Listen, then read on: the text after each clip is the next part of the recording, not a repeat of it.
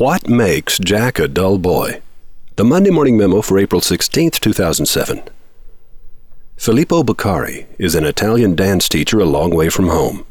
Hoping to enrich the lives of 62 orphans, he visits the orphans daily and encourages them to move to the music as he hums or plays. The year is 1773. 3 years later, Paul Revere rides through Boston shouting, "The British are coming! The British are coming!" just as Beccari's orphans glide onto stage and stun a crowd of dignitaries with their debut performance. Each of the 62 children has become a magnificent dancer, and 24 of them are world-class soloists. And thus, the Bolshoi Ballet was born in Moscow during the reign of Catherine the Great. Bolshoi in Russian means big or grand, and indeed it is. I wonder, would the Bolshoi have come into existence had a man been in charge of Russia at the time? Pulitzer-winning novelist James Michener challenged aspiring writers to move to the rhythm of spoken words. He said they might develop a sense of freedom that way. 2 weeks ago, I ignited a firestorm of controversy by suggesting that we embrace Michener's strange advice and post our efforts on YouTube.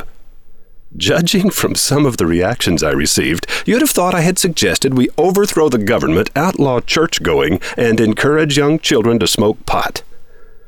Men were worried.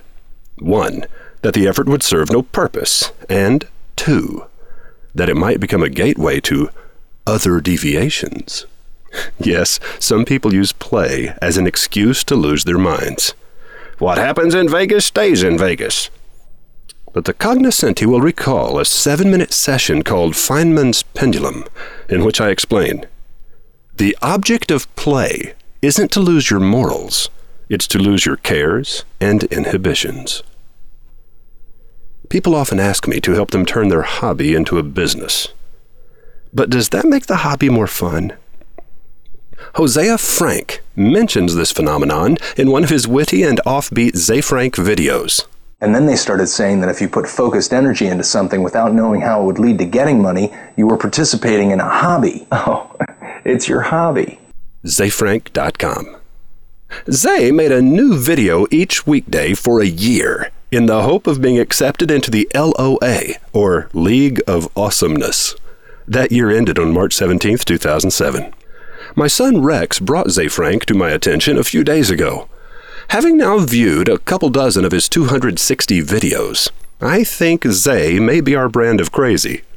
But before you go clicking these links, be warned. Ze Frank is offbeat, irreverent, and unrestrained, which is a fancy way of saying that he is occasionally vulgar. But he is also insightful and fun. Pass or play.